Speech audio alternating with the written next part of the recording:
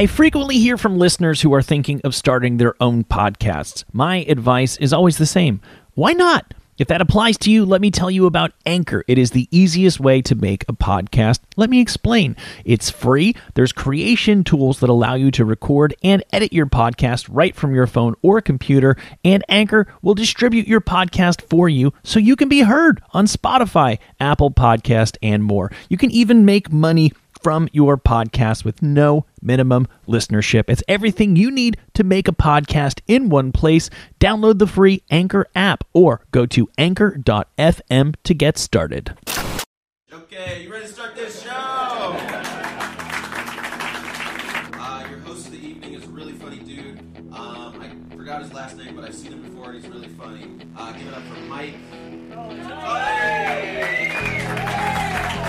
Coming to you live on tape during week 49 of quarantine from my now 9-year-old son's bedroom in rapidly gentrifying Culver City adjacent California, boasting a partially obstructed view of the smog-shrouded urban sprawl of the City of Angels. This is The Tully Show. I am your host, Mike Tully. Joining me today, once again, the lead singer of Sugar Ray and the host of Mark McGrath's 120 Weekends on the 90s on 9 over on Sirius XM. Hello and welcome back, our dear friend, Mark McGrath. Hey, Michael Tully, off the charts, but always in your heart. And always nice to be here, my friend. Good to see you. Yeah, it's nice to see you too. These weeks and days and months, I feel like time is simultaneously moving slower and faster than I have ever experienced life in my entire life. Certain things that happened over the summer, or my goodness, before March of last year, seem like a different lifetime, and yet it is hard to believe it has been just about a month since you and I last spoke. It's interesting when you put the time in that perspective. When you said my now 9-year-old son's bedroom, I remember he was a baby. I mean, my kids are 10 and they're soon to be 11. So though we were kind of in suspension this last year, time has gone by fast and slowly. I think it's a very intuitive statement. Though I will say this, and I know I'm usually the voice of I'm the half empty glass guy. I'm starting to get gigs now. They're confirmed. It's in motion. I think COVID, at the very least, people are tired of it. Best case scenario, the vaccinations and everything are starting to work and the numbers coming down. So the restaurants are opening up here. I mean, Newsom was about to be, what do they call it? Revoked. What do they call it? My brain. They're still talking about recalling the governor of California. Yeah. He's about to be recalled. So he was about a day away from shutting us down for 3 months, and then he saw the recall was really a real deal. All of a sudden, restaurants are opening up. So I just think there's a huge COVID fatigue that is kind of behind us, and the science seems to prove that. So that is the good news. That's why you're going to cheery Mark McGrath this morning. I see. Yeah. To a certain extent, you reap what you sow when you elect a guy who looks like Christian Bale in American Psycho to be your governor. Boy, is that true. Nothing makes me more angry. And you'll go on a social media post and you see like, "Oh, call me daddy. Oh, daddy. Oh, daddy, call me." Like, that's all the comments. I go there for like little political discourse or you see what people are saying. It's all like, "Call me daddy. He's so hot." And, like you said, you get what you get. Careful what you ask for. You got a good-looking governor. I didn't know about this. I don't know who you're following on social media, but our governor's a sex symbol? Gavin Newsom? Yeah. Is an absolute sex symbol. They call him, they call him Z-Daddy or something. Dude, I've done that. And it's not even a deep dive. If you look on, like, the California Instagram, State of California governor's website, it's all daddy, call me. Ooh, it's very strange. Now, I had heard that between the CNN anchor and the New York governor that there was a growing number of people identifying as Cuomo-sexuals these days. That's great. It's awesome. Though that has backfired ridiculously. Yeah. We were looking at Cuomo about 9 months ago as a possible presidential candidate. Now it looks like he might be going to jail. Welcome to politics. I mean, what a crazy world. Very often a fine line between the two. You know what? Absolutely. But it's like anything. You shine a little light on something, and and then things get exposed. That's right, and that's why we are here, to take solace in the safety of the distant past and specifically the new music releases of 1981. We are up to February already. And before we can talk about those and some of the music current events of that same era, it turns out that I missed a fairly noteworthy new music release from last month, from January of 1981. I don't judge you to be a big Joy Division guy.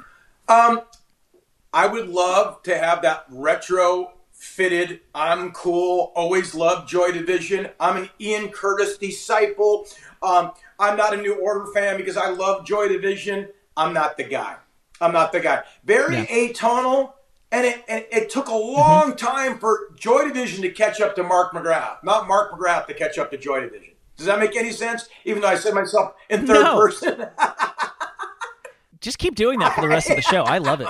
Is there anything worse and more douchey than that? But yeah, I mean, by the way, I bought a Joy Division t-shirt in high school because I thought it was cool. I'd never heard the music. I was that guy. I was like, okay, I have to like them because they're considered the pantheon of coolness. In your defense, it's a very cool shirt. It's an amazing logo. It's an amazing logo and shirt. And I love what became of Joy Division, New Order. I just defined my high school experiences. But no, did I pray to the altar at Ian Curtis? No, I don't, and I still don't, and I didn't. But in terms of releases, an absolute release that we did miss on that. I mean, that is kind of the ship that launched 1,000 ships, if you will. Oh yeah, absolutely. One of the seminal alternative acts, and with ripples and repercussions extending so far that ultimately even the mainstream, a lot of what happened in very mainstream 80s pop can be drawn back to New Order, which of course then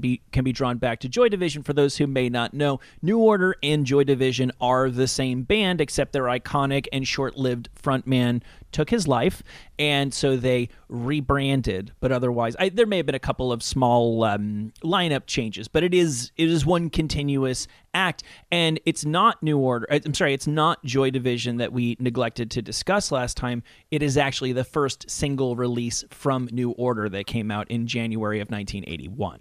What year did is it Pleasure Principle? No, that's Janet Jackson. Pleasure Control, which I personally prefer.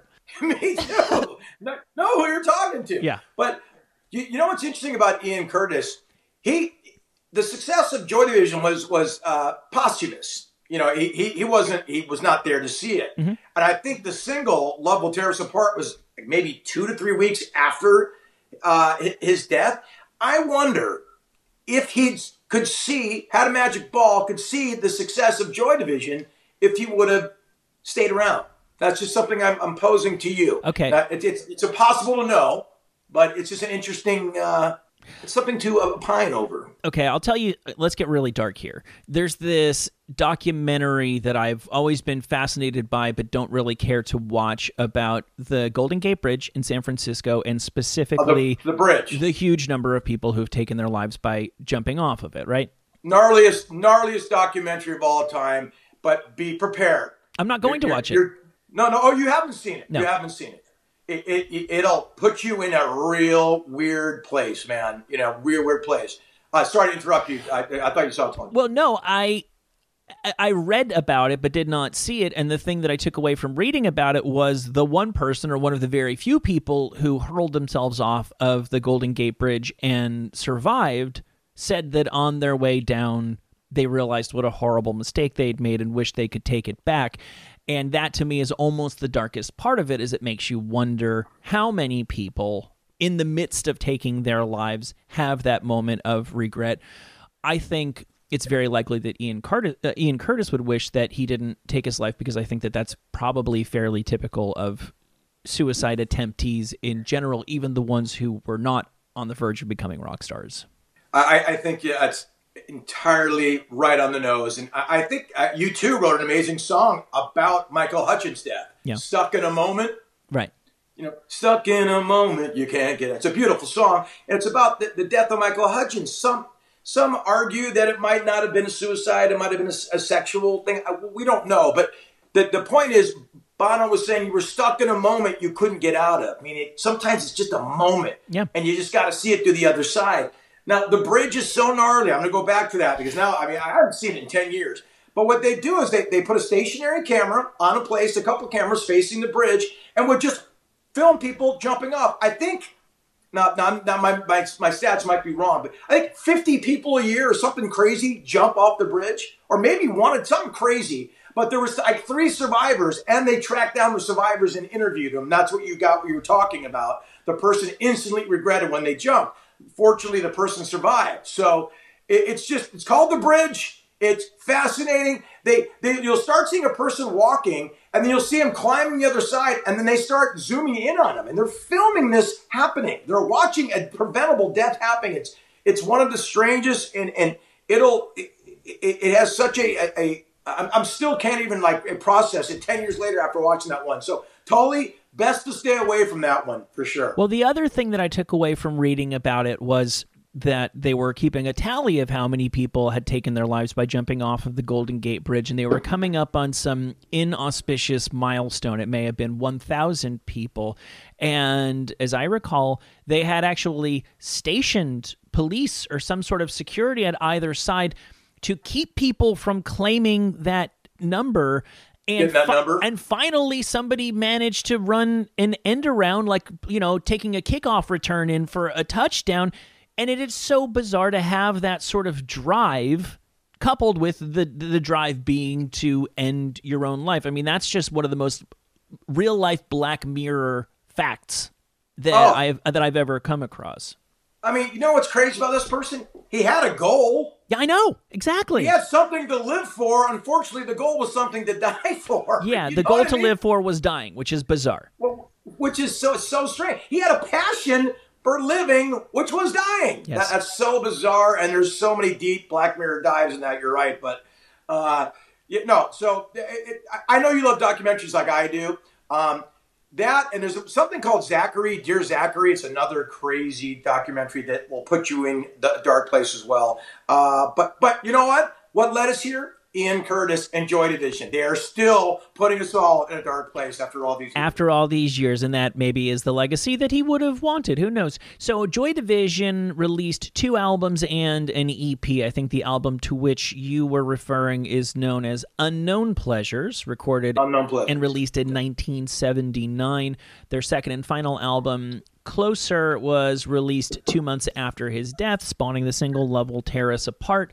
And then roughly 6 months later, New Order comes out with this single, and it's actually a re-recorded Joy Division song, only now with Bernard Sumner on lead vocals.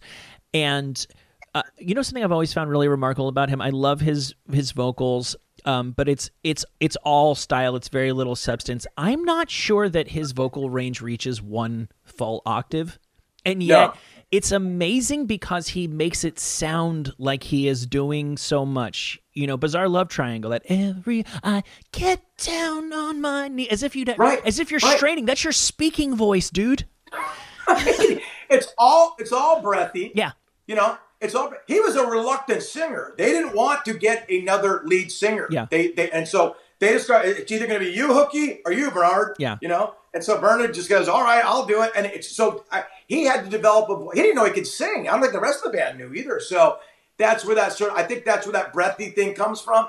And it happened to work amazingly. And the band belongs in the Rock and Roll Hall of Fame as far as I'm concerned. And another thing about Joy Division, they were the first band, I don't want to say to make punk rock palatable, but at the time, punk rock was not palatable in 79. It just wasn't.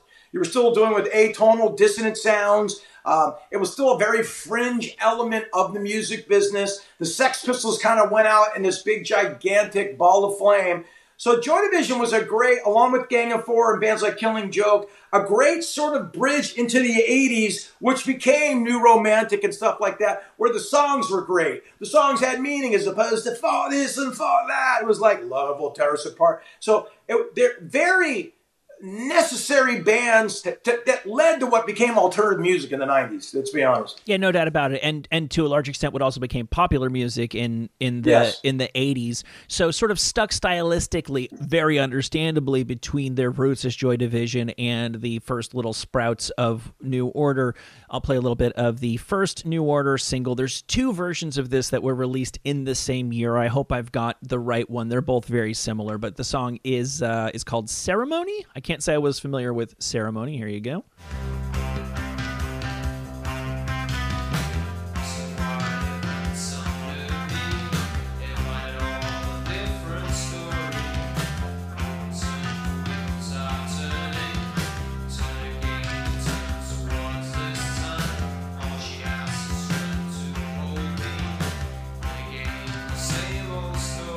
That is Everywhere I Want to Be. You know, they find a riff and they really ride that riff, don't they? They don't get off that thing. No. You know what's interesting? New Order became so known as like a bass band. Yeah. You know, like Oh, yeah. boom, boom, boom, boom. Hooky, Peter Hook, Yeah. the bass player, has yet to find his groove there. He's still going boom, boom. I know. Do you know what I mean? That was early New Order. I was aware of that song because, again, growing up here, K-Rock fed us such a healthy diet of all of that post-punk, early New Row stuff. So I was familiar with it, but it's interesting to listen back to what New Order became. Yes. The layers and textures that became a lot more synthy. They became a synth band. Oh, yeah. You know what I mean? Oh, yeah. So, They're the interesting to hear. They're the only band that I can think of off the top of my head who did the lead bassist thing that sounded like more than a gimmick. Now, say what you will about Primus. I think Primus are a gimmick band, and at the same time, they're a good band, and he's an amazing musician. But it's a gimmicky, quirky sound by design. Ned's Atomic Dustbin may not be familiar to everyone, but they had success essentially melodically and vocally ripping off the Smiths while musically ripping off New Order.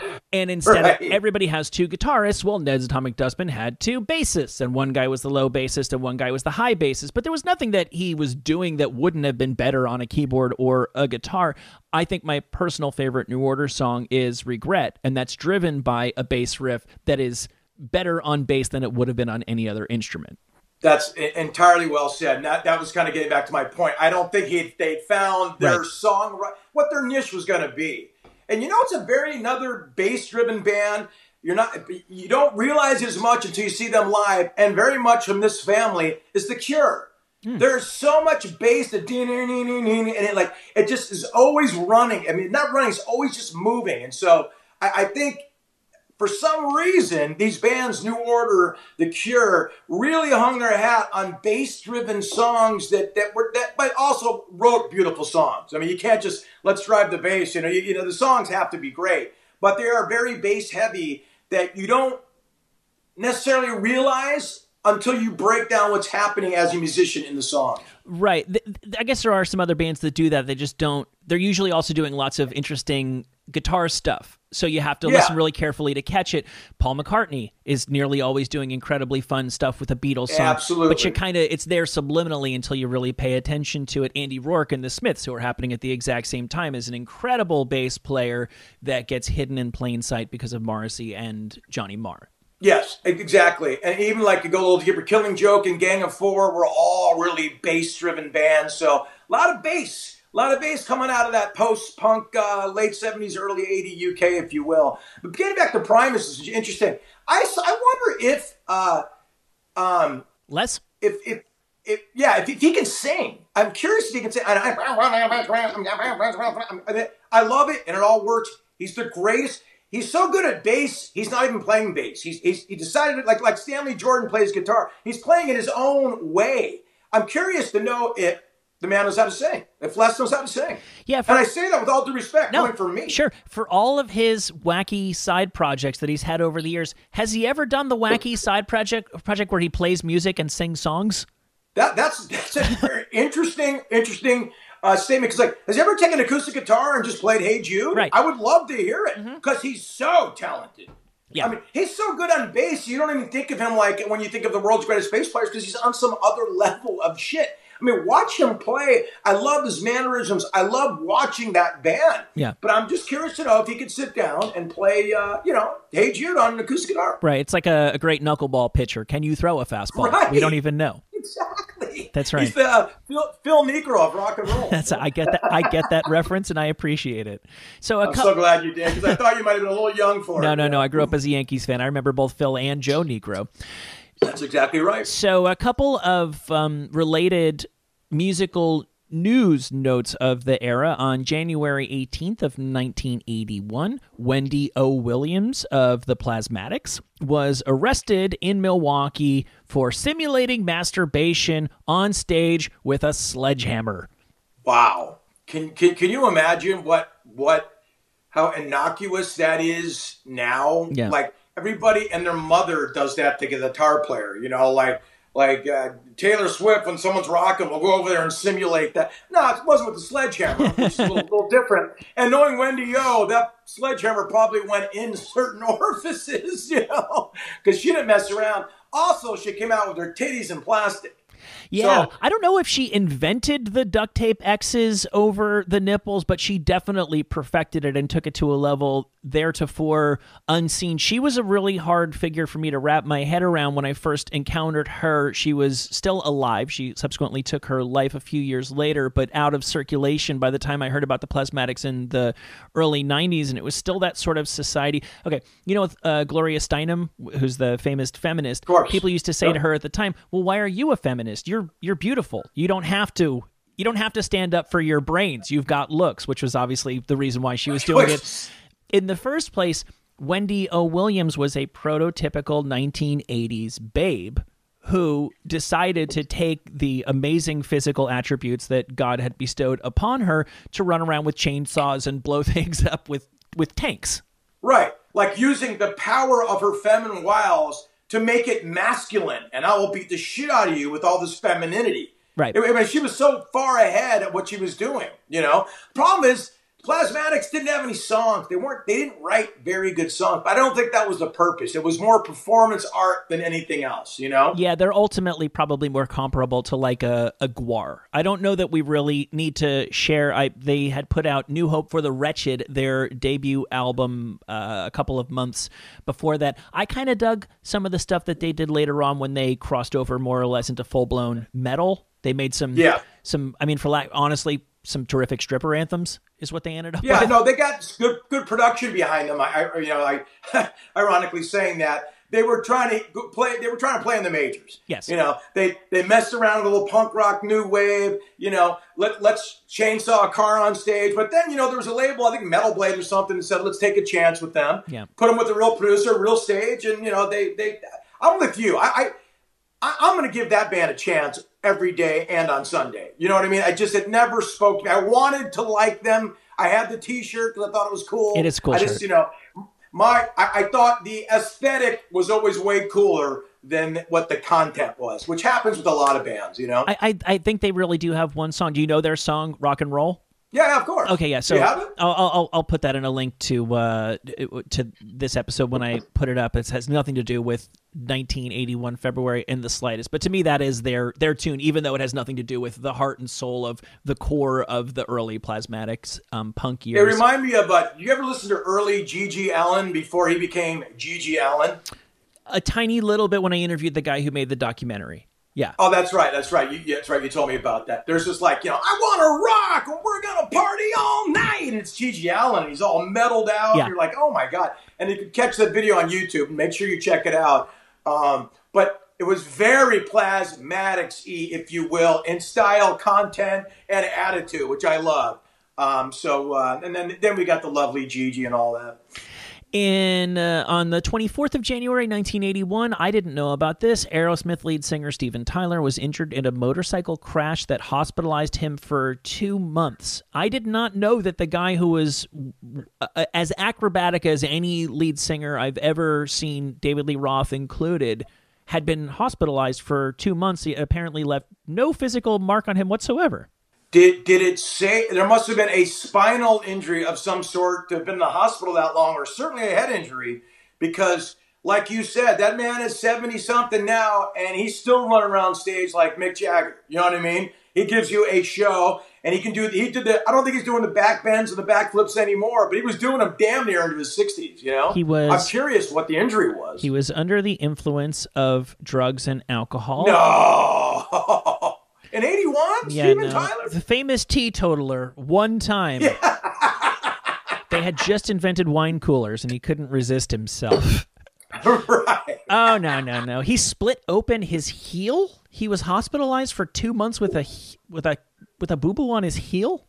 Well, you know what? Hospital stays were a little longer back then. You know what I mean? That's true. This was before Obamacare. And we... Sorry.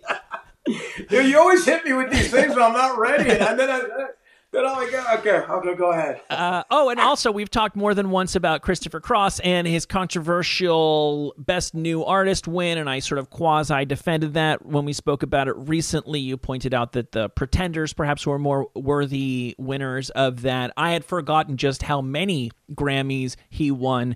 It was perhaps egregious for him to win the Album of the Year category, beating out Pink Floyd's The Wall.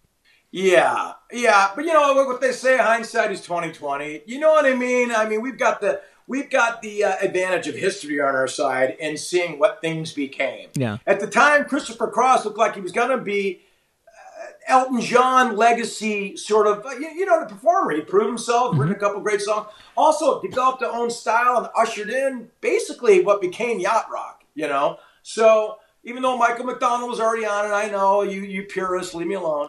But you know what I mean? At the time, I understand the exaltation of Christopher Cross there. Now, I've got a very personal Christopher Cross story I've told you before where he gave us guitars. Yep. So he will always be in the deepest recesses of my heart. I love that man. So I'm a Christopher Cross defender.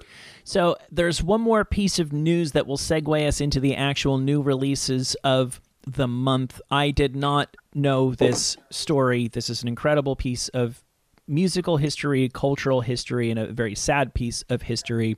We've already spoken, I think it was in December of 1980, that John Lennon was murdered outside of the Dakota in New York. I did not know that on his person at that moment, he was carrying the master tape of a song that he had just recorded with Yoko Ono. He had played guitar on it, and legend has it he even played a specific Rickenbacker guitar that was one of his one of the guitars he was most strongly identified with as the Beatles. He hadn't used in many, many years, perhaps even since the Beatles, on the recording of a song with Yoko, which she finally released in tribute to him in February of 1981. Imagine it was the black and white Rickenbacker, you know, the one that was just so John Lennon associated. I mean, probably had a few of them, but I'm assuming it was that guitar just to paint a mental image of what's happening on that. So, do you know the song "Walking on Thin Ice"?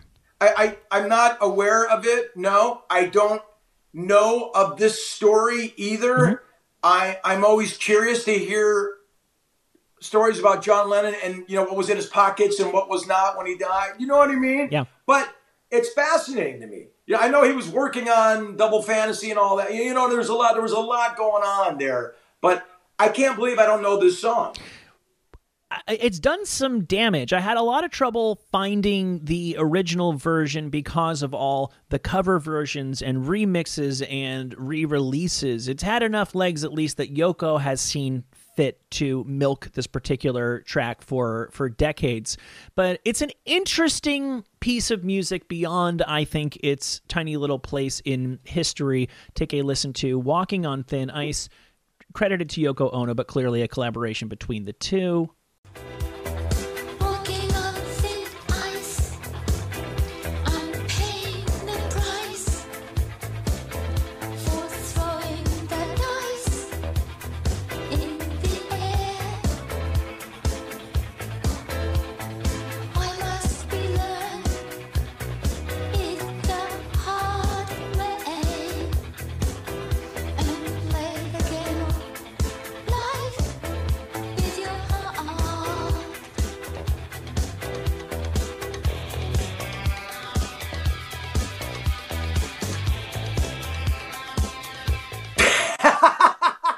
Ironically, the most listenable Yoko Ono thing ever released No doubt. by any entity ever. No, and the song draws your attention to her unique and not traditional vocal stylings, but musically, considering that this comes out before, say, Duran Duran, I would say this actually, for a guy who is a classic rocker, and I'm assuming John Lennon had quite a bit to do with the musical direction of this song, really pretty amazingly anticipates a lot of what is to follow shortly thereafter. Without a doubt. I mean, I was getting a heavy Scary Monsters, David Bowie feel out of the guitar, the little guitar accents, and then like that driven guitar thing. So I'd be curious, with all due respect to Yoko Ono, what John Lennon would have done on that track. You know what I mean? Because that was so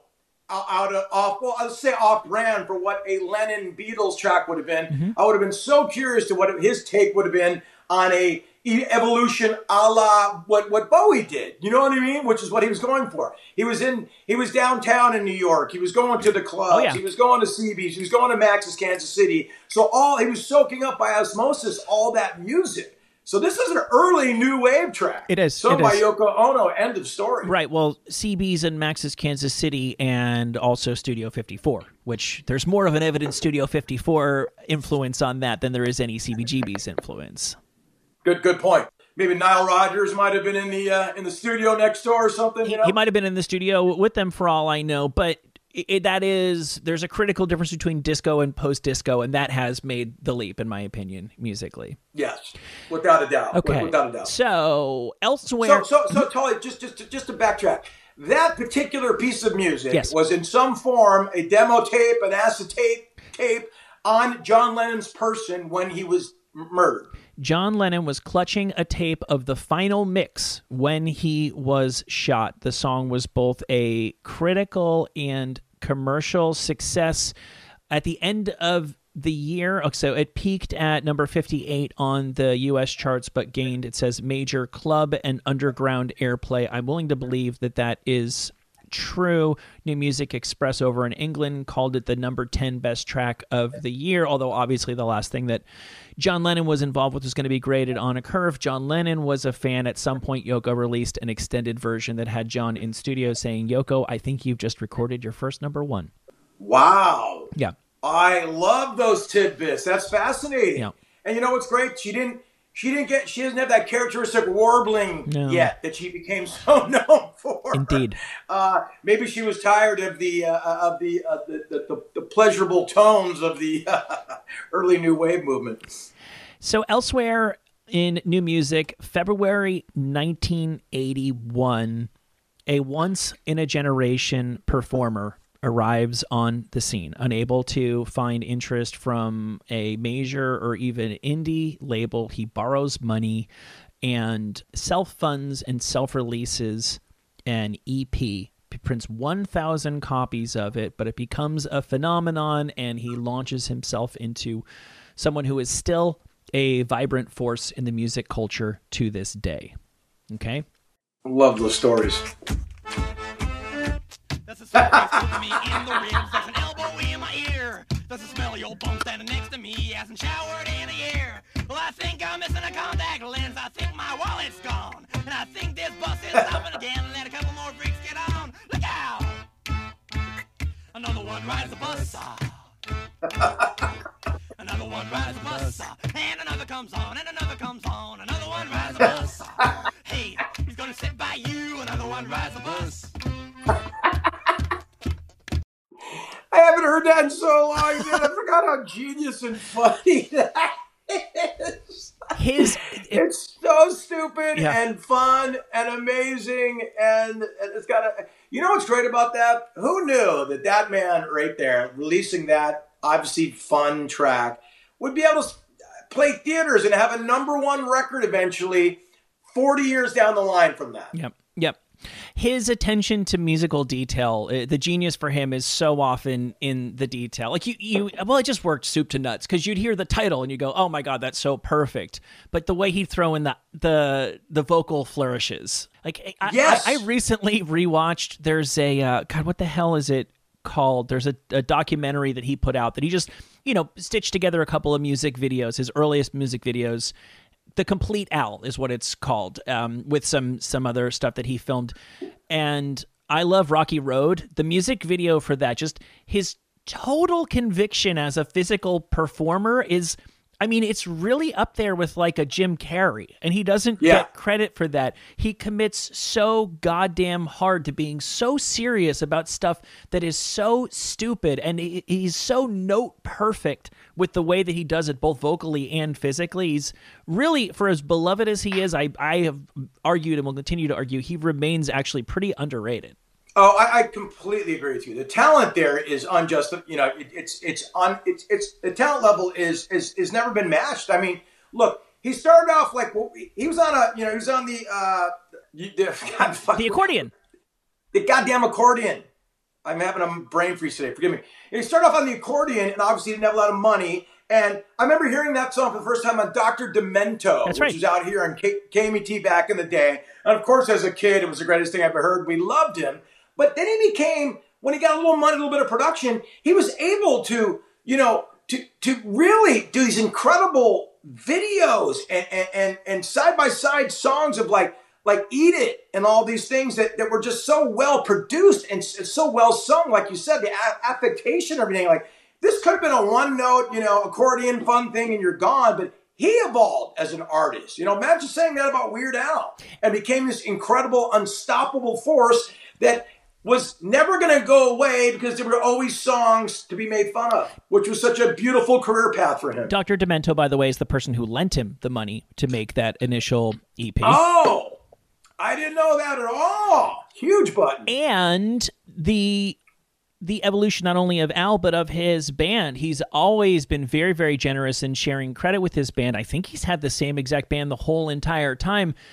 If he's going to do 10 different artists' songs, they need to really, really faithfully recreate the recordings and tones and playing style of, That's right. You got to be Michael Jackson's band on one song and Cyndi Lauper's band on the next, and they did a really credible job of pulling that off. Absolutely. And not like he just stays in genres either. He'll do hip hop, he'll do rock and roll, he'll do country, he'll do it all. And like you said, that joke would be very tired if it wasn't done so well. That's right. I mean, the reason why we love Steel Panther so much is the guys are incredibly talented musicians. That's a one-note joke that doesn't have any legs unless you're a world-class musician, which Steel Panther are, and Weird Al is. Yeah. I've heard from everybody that he is the nicest human being that walks the face of the earth. And I love hearing those stories all the time. I heard he was so bummed out because he did Amish Paradise. Coolio won a bunch of Grammys for, Gangsta's Paradise and all that. And I think he was one of the only artists that was really pissed off at Weird Al for making fun when it's really a tribute when Weird Al does one of your songs. And so he was, I remember there was a video of Coolio polishing his Grammy when he just won the award.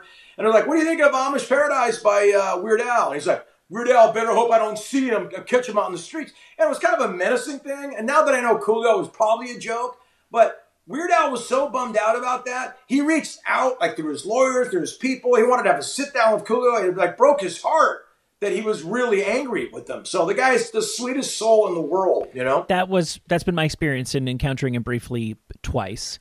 Elsewhere in new releases, February 1981, a performer who was already playing arenas with the band with whom he was associated stepped out solo. Legend has it this song was presented to that band and that they opted not to record it. So that's why he decided to do it solo.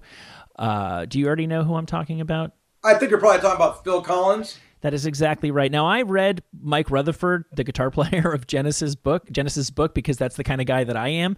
Yeah, and, I would read that too. Yeah, of course. And he said if everybody knows that to be true, he said if Phil ever played us in the air tonight, it was such a different version that I didn't pass on that basically, and it barely matters. It effectively is a Genesis song, regardless of whether or not I'm sure the other two guys in Genesis don't feel that way. Yeah. Right. Right. But In fact, I bet a lot of people think it's a Genesis song. Seriously, it goes both ways too, because like I think there must be some misunderstanding. Yeah. I think that might be a Genesis song, but it plays like more of a Phil Collins song. I'm pretty sure that's all. It's always the same. It's just a shame. Yeah. That's all. Yeah. I think that's also although the breakdown in that is a little bit more Genesis-y.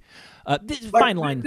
This came pretty quickly after a Genesis release. Like there was like a pretty short overlapping. So the fractures were already well within that group of Genesis. You know what I mean? I mean this feels like it came on the heels of There Must Be Some Misunderstanding and all that. Which I think that was either Duke or Abacab, which is one of my favorite Genesis albums. Amazing. Right, but he was just so goddamn prolific and just so hot for so long there, 80s into the 90s. He didn't split from them. He was just going back and forth between having hits solo and having hits with Genesis. He really couldn't go wrong. Of course, nobody needs to be reminded, but because it's such a great song, In the Air Tonight from Phil Collins.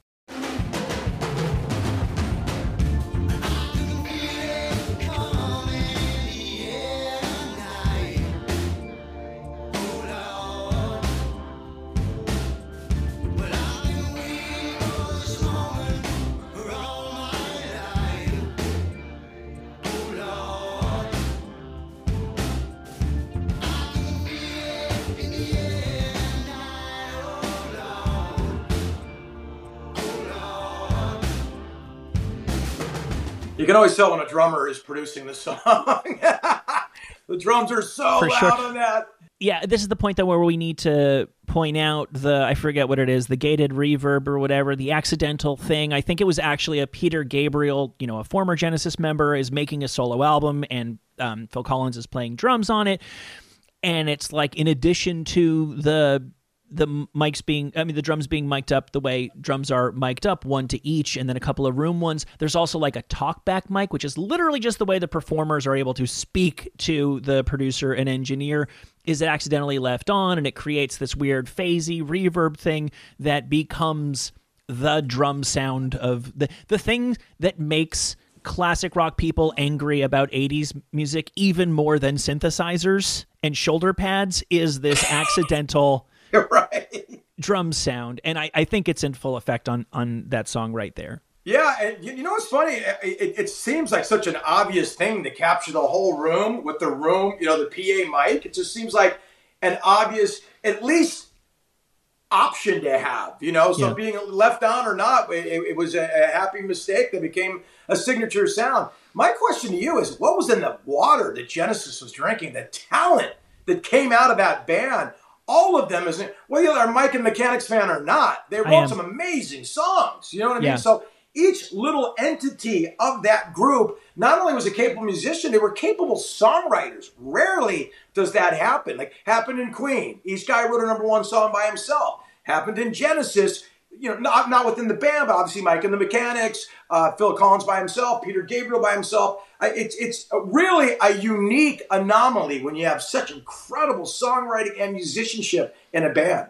And I think that they don't get that credit because people don't think of them jointly in quite that same way, like we do, for example, a Fleetwood Mac. Right. Because people don't revere. I don't revere. I'm a big Genesis fan, and I do not care for the Genesis Peter Gabriel stuff at all. I don't either. It's just that they weren't putting it together, and we don't think of the big Genesis song that Mike Rutherford wrote because they wrote collaborative. They jammed in a room and made songs up like that. So there is no definitive Mike Rutherford Genesis song. The definitive Mike Rutherford stuff is Mike and the Mechanics. Right. And I look, Genesis wasn't trying to be that 3 minutes and 13 seconds pop act. They were part of that prog renaissance, if you will, the second wave of prog music.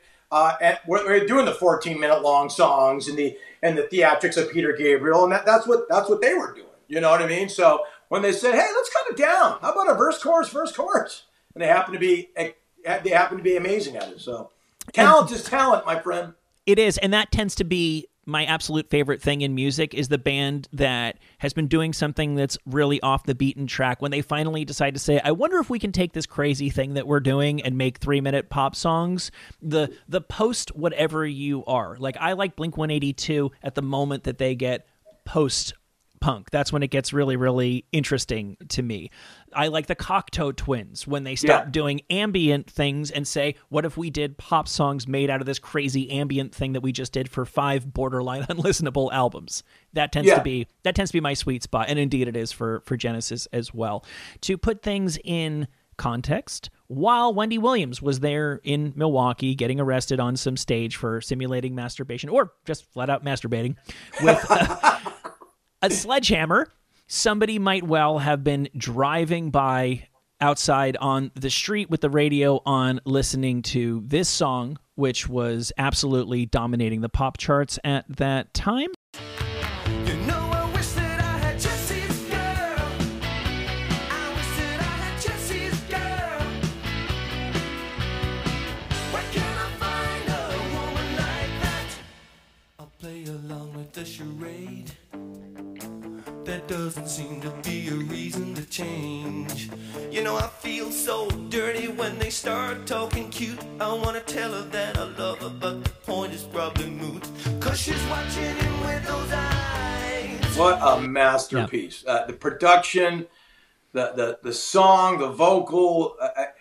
You know, I watched the Sammy Hagar thing recently, and I was surprised how involved Sammy Hagar was in Rick Springfield's career. Now, I don't know if he co-wrote Jesse's Girl. He co-wrote a song for him that was a hit. I know what he did. I've done everything for you. You've done nothing for me. That's a Sammy Hagar song. Oh, no kidding. I contemplated playing that instead of Jesse's Girl just because Jesse's Girl has been so beaten into the ground, it's almost hard to hear it with fresh ears. But Jesse's Girl is just so clearly the better song. But yeah, I also enjoy the follow-up single for just prototypical 80s 2 fists in the air guitar breakdowns. For a lightweight piece of pop, that's a really hard-rocking, really anthemic breakdown. Oh, I agree. I mean, it rocks. I mean, it rocks. We did a show with Rick Springfield about a year ago before it all went crazy. Like, the guy's damn near, I think he's 7 years old and looks amazing, still rocks. I mean, there's so much energy coming off that stage. And his fan base is, oh my God, they're militant. They're unbelievable. Don't get in the way of those women. They're a hardcore. And there's a great documentary out about Rick Springfield that you must watch if you haven't seen it. It's the Comprehensive Rick Springfield Experience. Fantastic. And he seems like a really cool dude as well. So I'm always a sucker for those. Yeah, in my limited interaction, a totally easygoing, fun to work with guy. And yeah, there were a couple of, I had older cousins in my family who were devoted General Hospital and Rick Springfield fans at the time. So I can only imagine. Juice Newton, as I think we mentioned before we started rolling, was exploding on the scene at this time. Again, very similar to the Sheena Easton song that we talked about when we were discussing January of 1981 with her My Baby Works from 9 to 5 song, something that I think gets lost in the shuffle because a big hit from the 80s that sounds like a big hit from the 70s. Right? Exactly. Juice Newton falls in that category for sure. Just call me angel of the morning, angel. Just touch my cheek before you leave me, baby. Just call me angel of the morning, angel. Boy, Tully, you are so right about that. You could have told me that song came out in 73, you know, and there, you know, Juice Newton is almost like an anecdote from the past. Now, I was alive and, I was 12, 13 years old when this was out. It was everywhere. She was a superstar. She is an asterisk now in the annals of pop history, which is so weird to me. Did she stop performing? Is she still alive? She had such gigantic songs, but I think she's falling into that classic thing we said last time, that she sounds so 70s that she can't possibly be of the decade of the 80s. Even this came out well into 1981, you know? So it's very strange phenomenon when an artist is almost demoted from the decade they're in. We kind of talked about it with Sheena Easton, you know? We're not going to welcome you. Like, if you saw Juice Newton on an 80s tour, you'd be like, get back in the 70s where you belong, you know? That is, yeah, I think that's just about right. Wait, so I think it seems like she had a little bit more success than I was aware of. It says here in 1981, so she had that song, Queen of Hearts was the follow-up single to Angel Gigantic. of the Morning. Was that Yeah. number one? That might have been number one. Okay, here's what I don't know what the hell is going on. I'm looking at country charts, and now things are starting to make sense. Okay, Angel of the Morning, which we just listened to, the inspiration for the Shaggy song that was successful 20 years later, was a number 4 hit on the U.S. charts. Queen of Hearts was number 2. That's giant. The That's sweetest thing I've ever known, a number 7 hit. Love's Been a Little Bit Hard on Me, a number 7 hit. I don't know these songs. Love's been a little bit hard on me. I mean, you're a little bit young, but she was also an artist that danced a lot. She's one of the first country crossover female artists, if you will, because she was rocking the pop, but she was dominating country as well. So maybe the fact that she's probably considered more of a country artist, I just don't see Juice Newton's coming to L.A. She's playing at the House of Blues. I haven't seen that. So I think she came out of the country scene. It seems like she even had a band. She was with a band called Silver Spur before she had the mainstream success. This was a time when you could cross over into pop stardom from country far more readily than you can nowadays. Although you can also be a far bigger mainstream star being firmly ensconced in country nowadays. So I think she probably, it looks like her, looking at her discography, that she sort of retreated back to having country success after the mainstream stuff. I do find it... All those artists were capitalizing on the success of Urban Cowboy. Remember that exploded? Sure. And then Mechanical Bulls were in every bar. And so there people were like Mickey Gilley. They were letting people cross over into pop for a little bit. And, you know, the little post-disco thing happening. But is she still alive? Yeah, she's still alive, yes. How old is she? Is she 84 or is she 58? She is, I think she is 68 years old.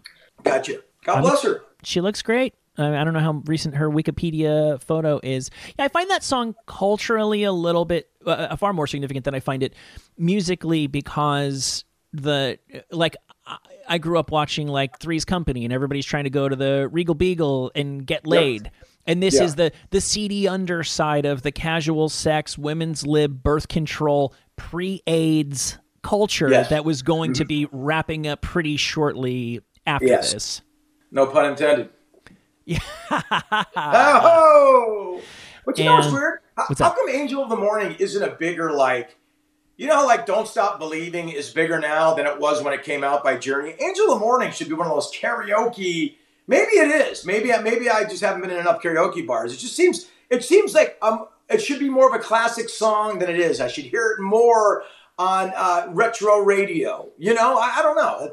It's definitely extremely karaokeable. I think most ladies can sing that, and yeah, you're right. I can see a drunk chick at a pub really sinking her teeth into that one.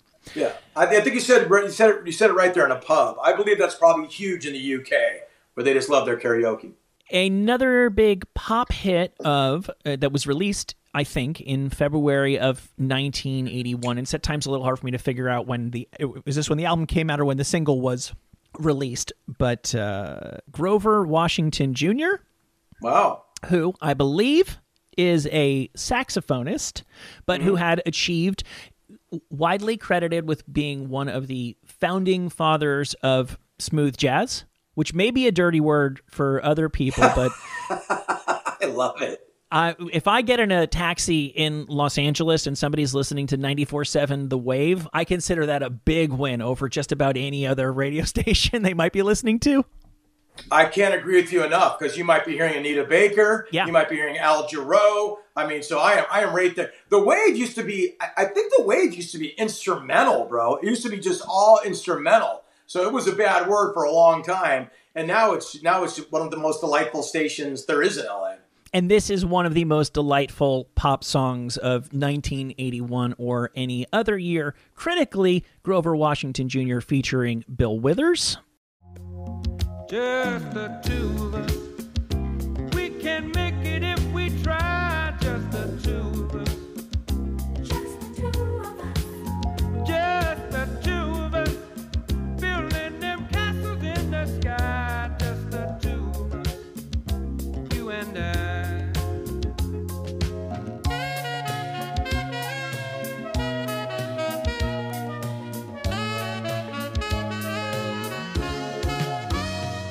Such a beautiful song, man. Just what a magical piece of music. Take that, Juice Newton. Right? And you know the shame about Bill Withers, bro, is that there's another documentary on him, which is fantastic, too. Still Bill. Yeah. Yeah, Still Bill. It's unbelievable. He kind of retired. Yep. He stopped writing music. He gave the gift of these incredible songs, some of the most beautiful songs ever written, and then just retired. He stopped performing. He stopped writing, and he was completely happy with the decision. You know, God bless him. And just to have this incredible gift.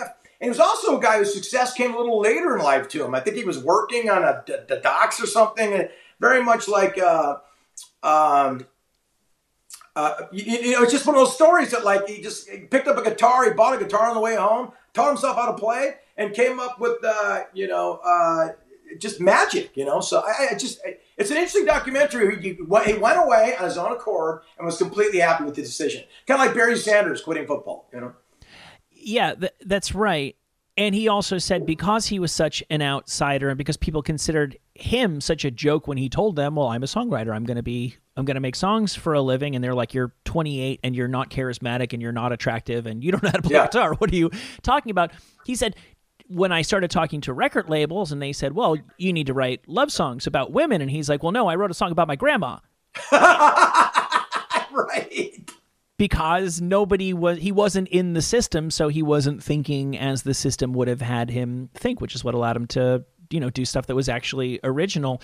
That song, in my mind, I also, it reminds me of Blue Skies, which Willie Nelson had a hit with, the Irving Berlin song. Yeah. Yep. It's a neat little trick when you take something that has a very positive lyrical message and you encase it in something that resolves to a minor key. It makes you feel emotionally that's sort of how it touches your feels in a sort of unique way.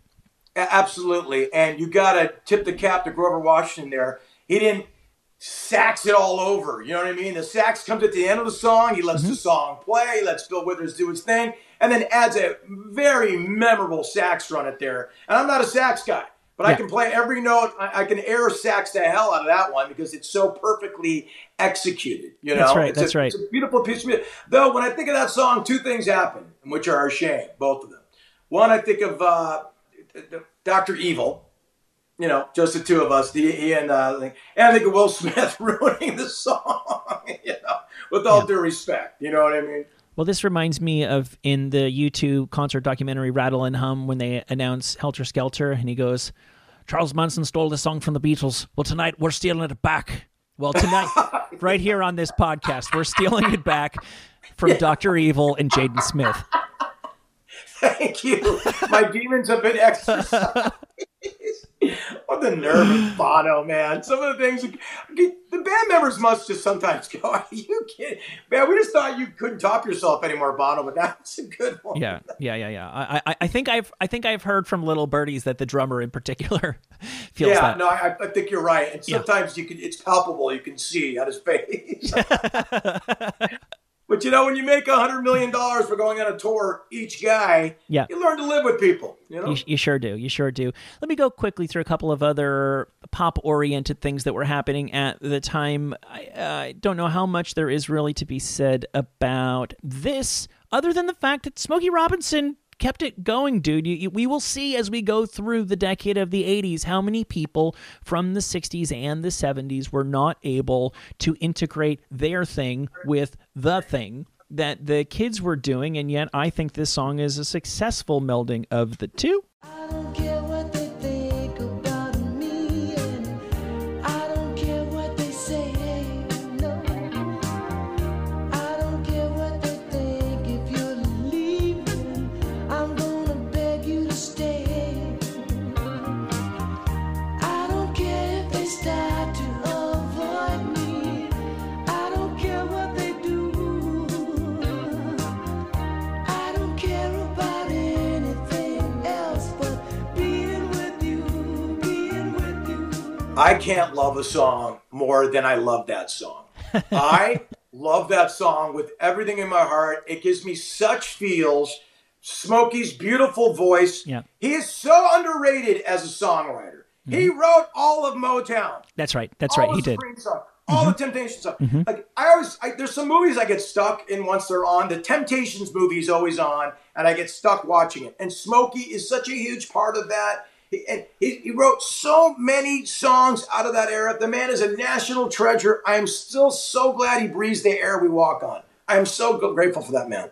Well said. I don't know that people know that. You know what I think of him as? He's his generation's Pharrell.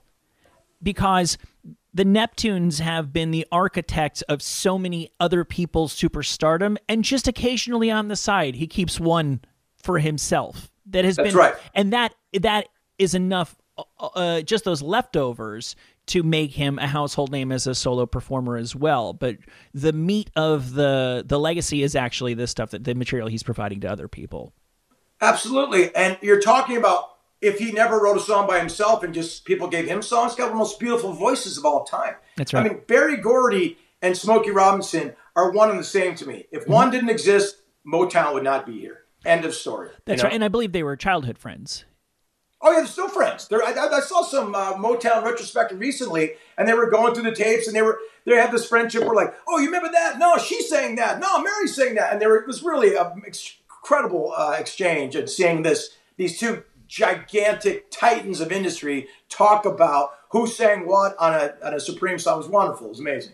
Which reminds me of, what's the documentary? Is it Standing in the Shadows of Motown, which is about the band? Is the Funk Brothers, I think is what they were called. These guys who all consider themselves really serious, like jazz guys or whatever they were, who would just go slumming for a paycheck and were the band on every Motown song, do, do, do, right. do. Yeah, that's those guys. Right. Or that bum, bum, bum, bum. Bow, bow, now, now, now, now, now. Yeah. And the guy's like, this is the dumbest riff I've ever written. It's stupid. Right. I was just rehearsing. And then someone was like, no, that's it. He goes, I'm just practicing. Because he thought it was so dumb. Bow, bow, bow, bow. It's the simplest riff ever, Yeah. And then out of here with My Girl. It's so funny that's another documentary. I'm sorry I keep bringing up documentaries, but if you love music and you love to retain knowledge, these are where you get them in these documentaries that are just just historical documents of things that we love, Yep. I don't know if we need to actually listen to Hold On Loosely by 38 Special, but it came out then. I love that song. Okay, well, then we're gonna do it. Good. Me too. I love the guitar in that. Oh.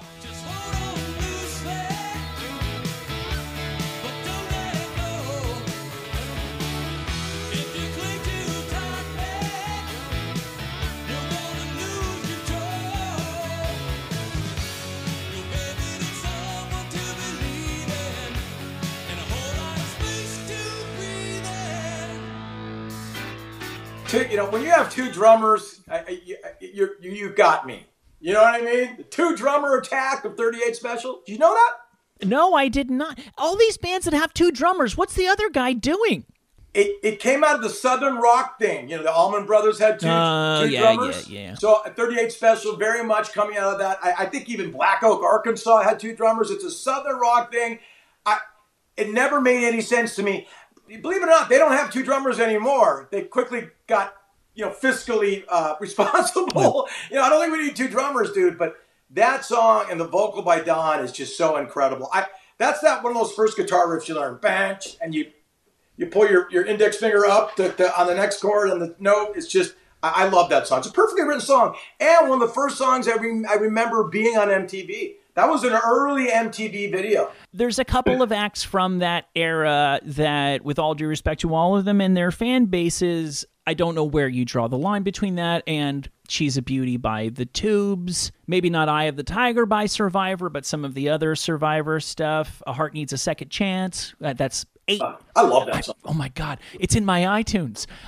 I listen to these 80s countdowns still on Sirius XM, and every now and again there's just one of these that I'm like, I remember this. This was a song that was around at the time, and what's the big Asia hit? Only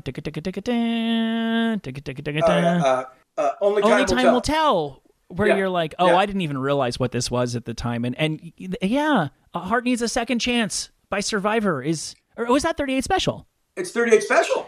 It's so good. It's 38 Special. And they changed singers, too. That's right. So they did. Yeah. That's another hard thing to do. and I believe that was a #1 song. I might be going on a limb, but I know it was a gigantic hit. But Changing Singers, and let's be honest, they were in that Southern rock lane, hardcore. A Heart Needs a Second Chance is straight up Peter Cetera, Chicago soundtrack music, and they hit home run with it, you know? And another one of those songs that you could listen to any 80s mix or playlist or channel or what have you, and you'll hear Paul Abdul and Ghostbusters 7,000 times before you hear that song again, despite the fact that it was a huge hit at the time, and it's also very, very good.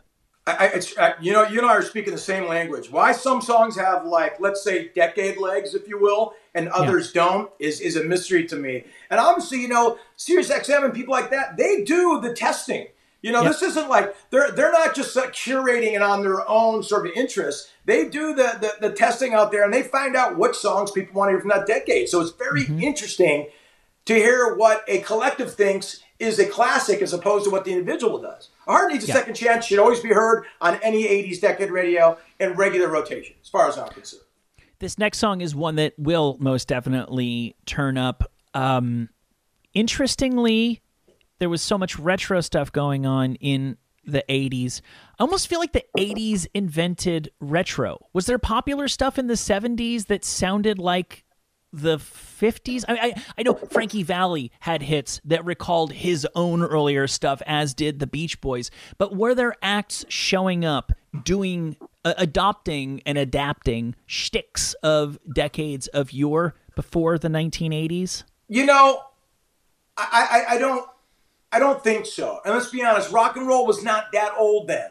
It was about 20 years old, so how much can you go back? We've kind of talked about this. I think you need about 10 to 15, sometimes 20 years for a decade to recycle itself. So I don't think it had been recycle worthy at that point. Yet it was still new and fresh. They hadn't mined the bottom of the well of rock and roll yet. You know what I mean? No. They were still doing easy listening. They were doing heavy metal was starting. Punk rock was starting. So retro hadn't had time yet. And I think straight, and it certainly wasn't commercially viable. Stray Cats obviously were starting to do that in the early 80s, So I think you're right about that. Well, that is precisely who we're talking about. And we may be forgetting somebody, but it might well have started with Brian Setzer and Stray Cats. And their signature hit was on, I think, their first album. It is self-titled, and everyone will recall this. Rock this town, rock it inside out. We're gonna rock this town, make them scream and shout. Let's rock, rock, rock, and rock. We're gonna rock till we pop. We're gonna rock till we drop. We're gonna rock this town, rock it inside out.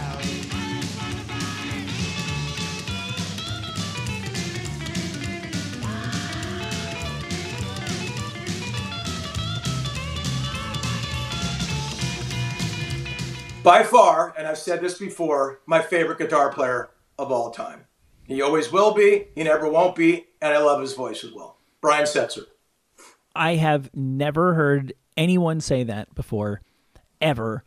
I did find listening, I don't know when the last time is that I heard that song, although I still think it's present in the culture to some extent or another. I'm assuming they still play that on 80 stations and stuff.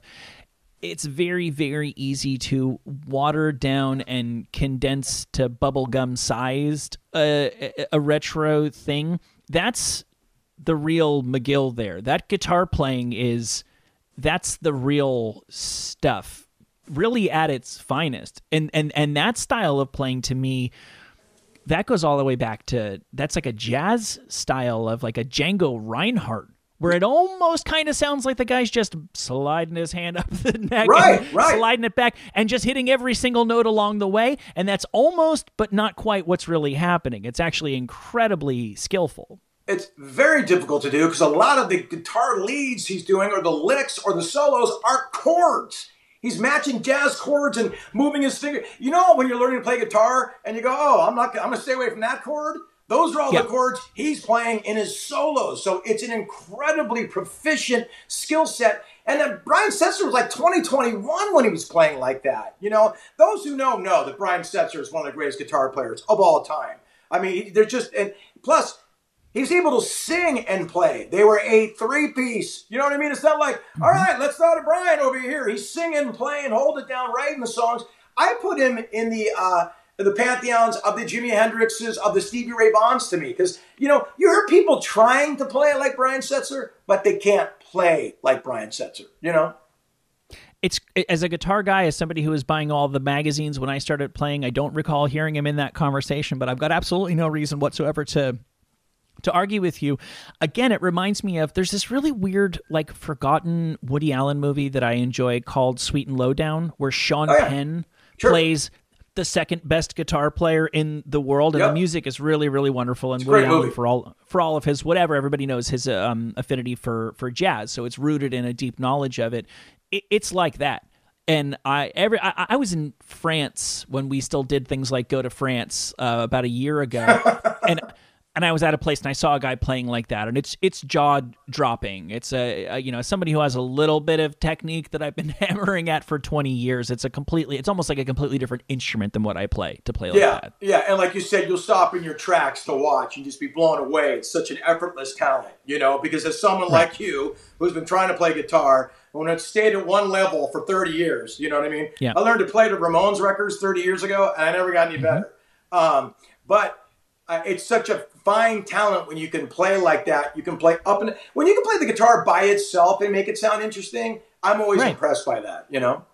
Yeah, that's right. When you're basically you're the rhythm and lead at the same That's time, right. which is exactly what he was able to do. Speaking of people who married musical proficiency with mainstream success, this might be the prototypical example of that in our musical culture and history. The landmark album of their career and the landmark single from it, released in February of 1981. What you say about his company is what you say about society. Catch the mist, catch the myth, catch the mystery, catch the drift.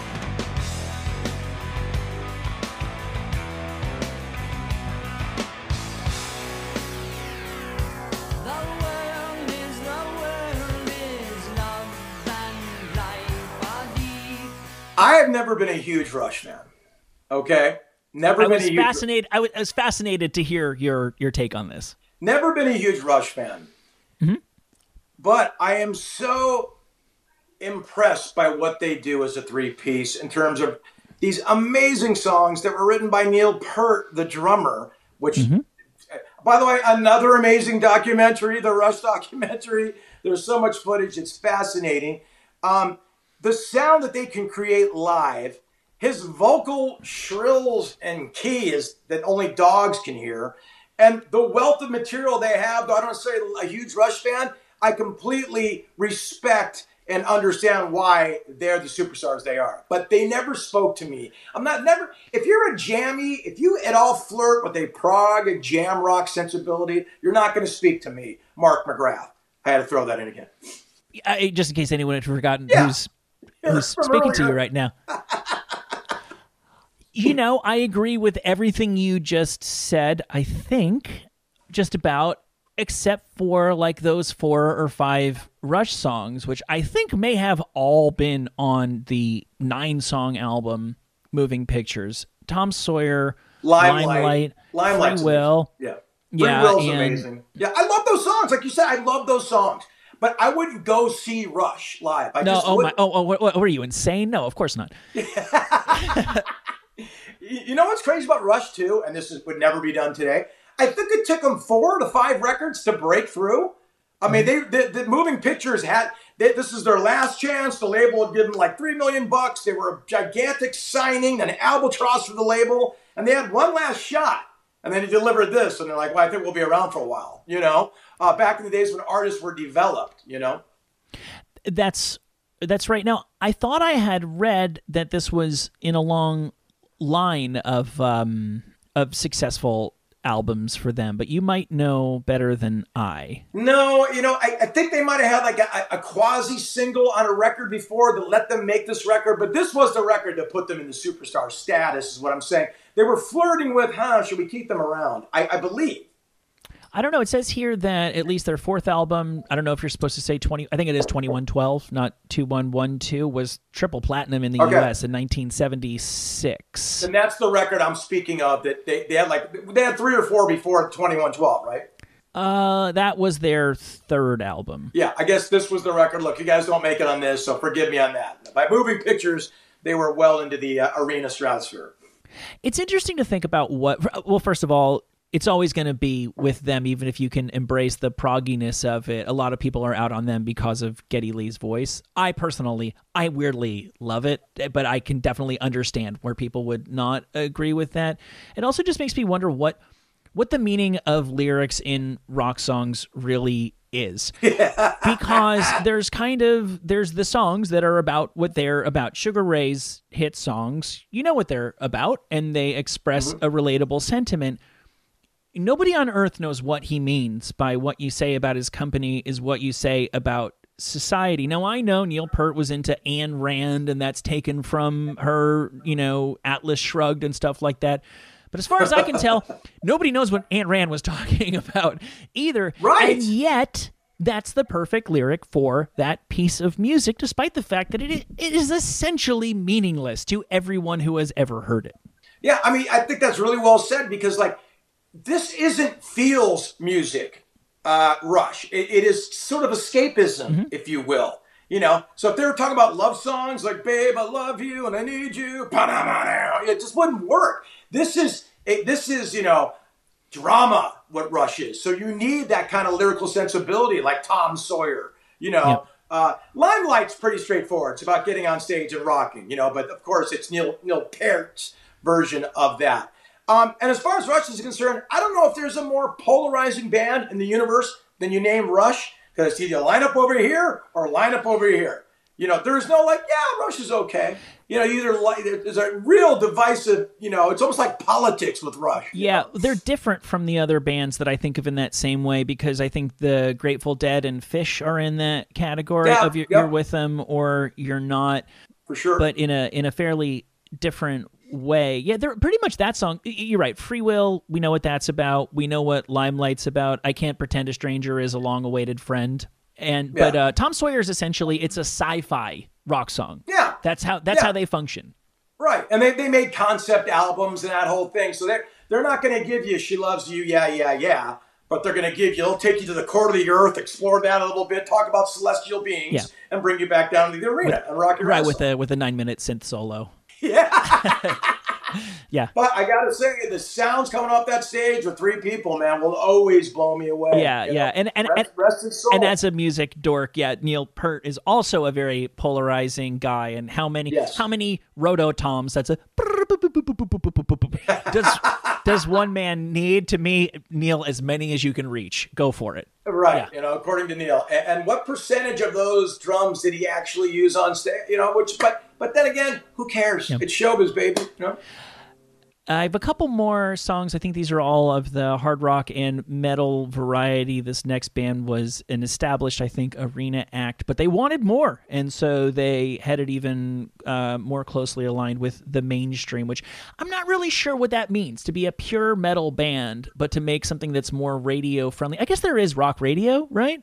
Yeah, I guess, to bring it back to layman's terms in the 80s, you could be a heavy metal band, you could be a Junkyard, you could be a Faster Pussycat, but if you wanted to get over there and pop radio, you had to drop that power ballad. You know what I mean? So there is that kind of thinking. Mm-hmm. There's a metal lane, but the idea was to cross over here, make a bunch of money, and then come back over here to the metal lane.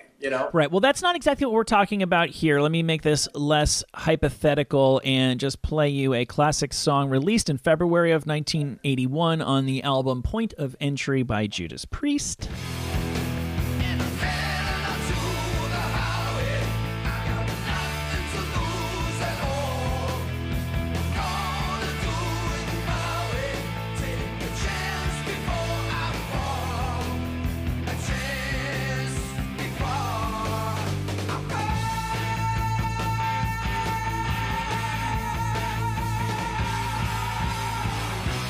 I see what you're saying. You're saying beyond just I think heavy metal evolved too. I mean, Judas Priest I look at as a classic rock band.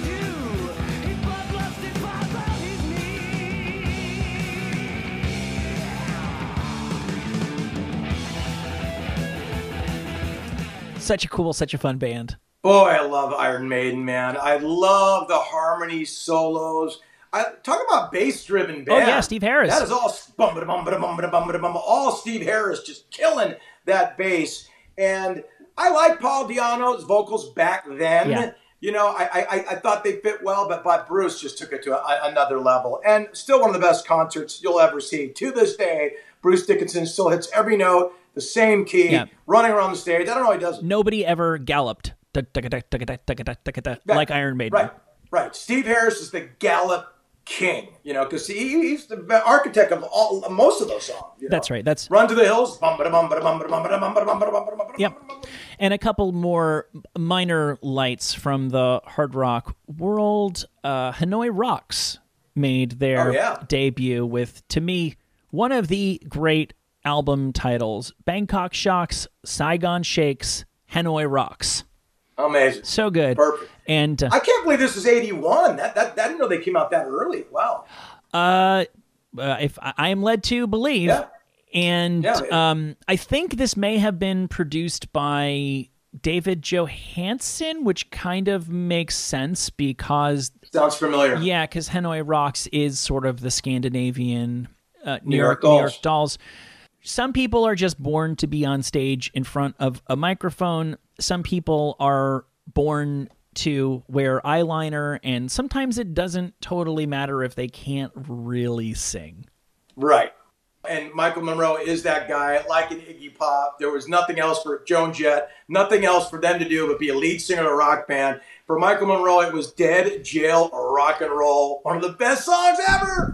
You know that song, Tony? Sure, that was okay. So Guns N' Roses have all of their obvious influences. This is the one that they did not try to disguise at all. Indeed, when they made their own label, Imprint Uzi Suicide, they re-released their debut EP and all of the Hanoi Rocks records, and I think Axl Rose duetted with him on his solo debut because they were really trying everything they could to launch Michael Monroe, because Axl's his own guy and he's an individual and an original, but he owed quite a bit to Michael Monroe. Here is, I think, probably the best song on that first Hanoi Rocks album.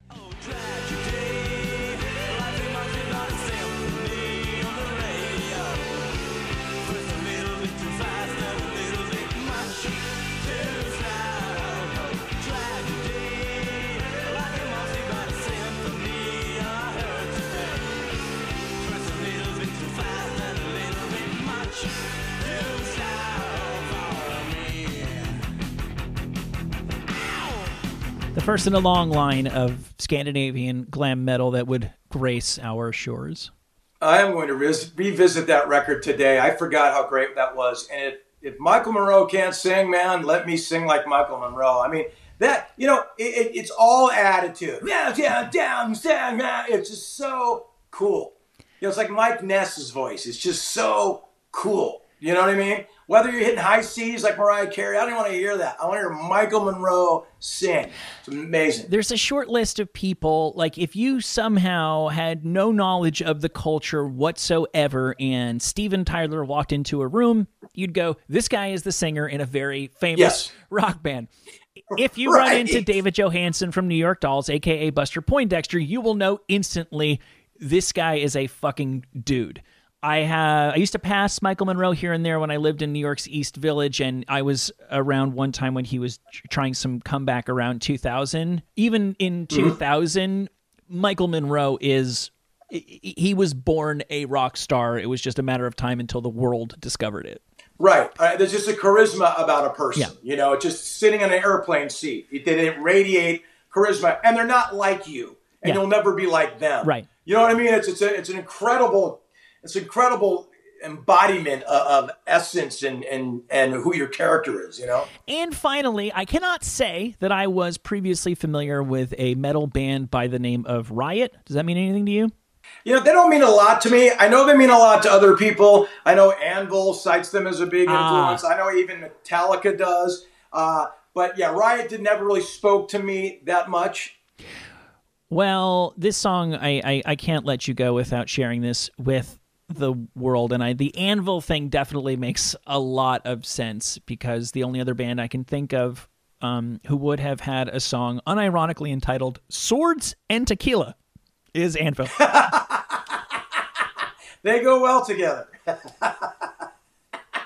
Until they don't, yeah. Yeah, right. Exactly.